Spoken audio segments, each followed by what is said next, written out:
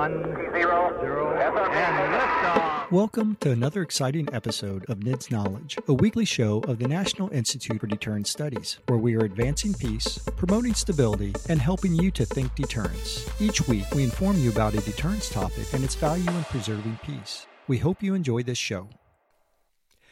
Welcome, welcome, welcome. This is your host, Jim Petrosky, on the NIDS Podcasting Network.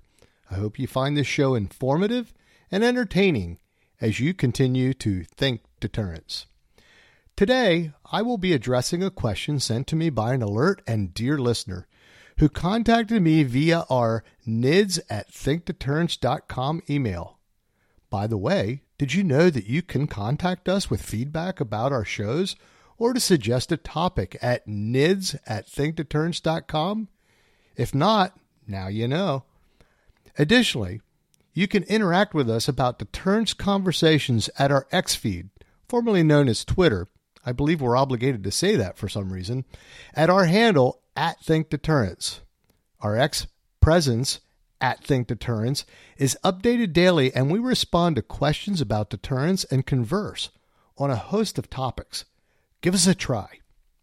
So back to our dear listener. I'll refer to her as Miss Anani Mouse.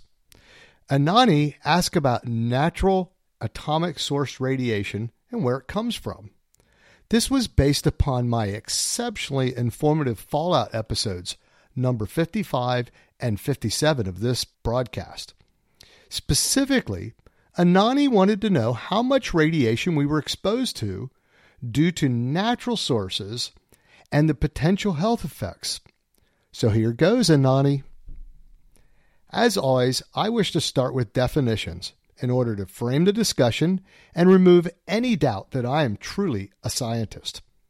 After all, I have degrees on my walls, a lab coat, a pocket protector, and everything else needed for a scientist.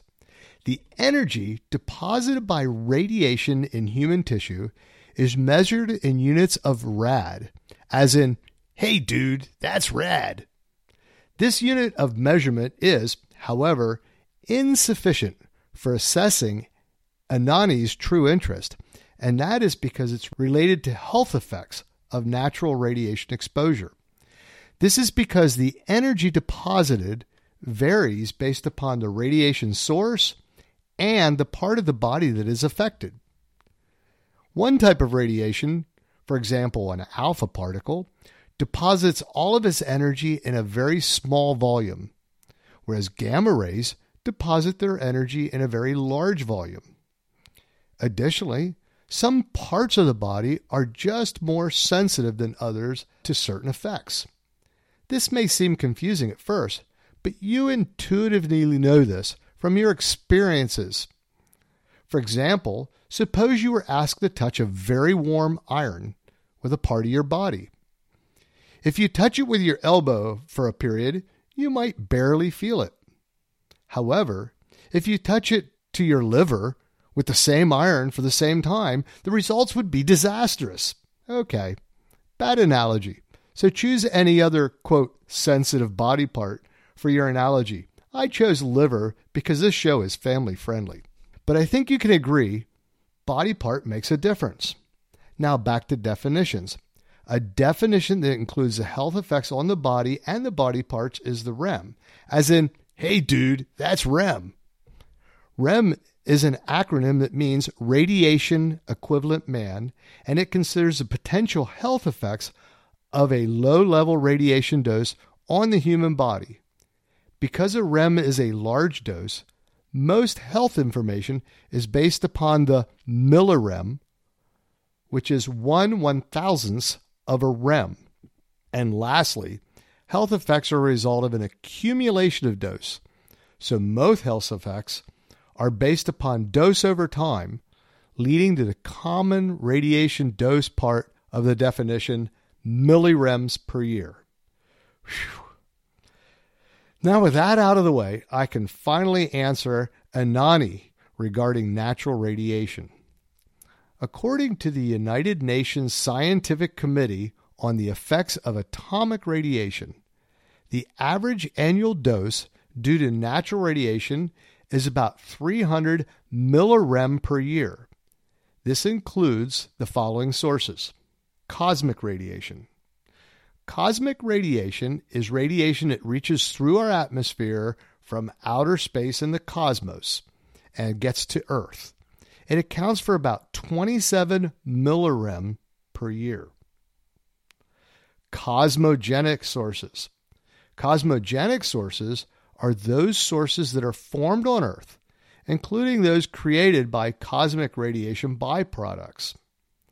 Additionally, there are non-natural sources such as residual nuclear weapon fallout and nuclear reactor emissions.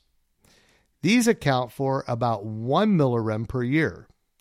Again, note that some of this is natural and some is not, but is a small part of the 300 millirems per year. Terrestrial radiation. Terrestrial radiation is due to the natural decay of primordial, pre-existing, unstable atoms in the Earth, primarily potassium, uranium, and thorium isotopes. These account for about 28 millirems per year. Inhaled radon gas. Radon gas is formed naturally due to the radioactive decay of elements, including primordial uranium. And you can also get inhaled gas or dust particles in the air. And these together account for about 200 millirems per year. Yes, 200 millirems per year. It's the biggest component of this radiation that you take into your body. And it's all natural. And then your own body uses decaying radioactive materials and metals, such as carbon, you've heard of carbon-14, potassium, and lead, and it leads to an internal dose. And this leads to about 40 millirems per year of dose. So I've thrown a lot of numbers around, but all of these together combine to give you about 300 millirems per year of dose. And just to be complete, and for comparison, there's another category of dose that needs to be considered, and that are unnatural doses for medical and industrial use of radiation sources. These are estimated to be about 350 millirem per year, giving a total dose for the average person, and it varies by location, region, and the kind of medical issues you may run into, of about 750 millirems per year, of which, by the way, less than 1 millirem per year comes from nuclear power and nuclear fallout. So a very small amount. Now, to give context, this 750 millirem per year average total dose, a standard dental x-ray results in about 3 millirems of dose, which is part of that 350 millirems I stated previously. To assess health effects, I provide the following information from the International Council on Radiation Protection, who sets limits to public dose due to radiation work activity. This group has recommended an annual additional dose of 100 millirems per year from this activity. So with their additional dose, that would come out to 850 millirem per year, of which less than 1 millirem per year is from nuclear power and nuclear fallout dose. So I've managed to run out of time already and give you about half the answer for Anani. So this is my tease to my follow-on episode to discuss health effects of radiation and connect them to weapons use. This dose/health relationship is a bit complex to assess when doses are low because it's hard to determine what effect, if any, there is. But I will try to break it down to you in the next episode. And there is one thing for certain. It would certainly hurt if you put a hot iron against your liver. Thank you for listening to NIDS Knowledge. This show is produced under the NIDS Podcasting Network, a division of the National Institute for Deterrence Studies. NIDS is a 501c3 organization dependent upon donations to provide this podcast and bring about awareness of the peacekeeping value of U.S. strength and our national deterrence.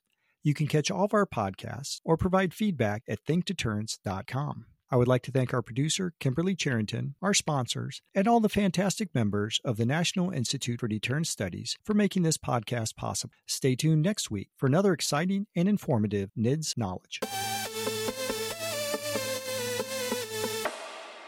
a production of the National Institute for Deterrence Studies.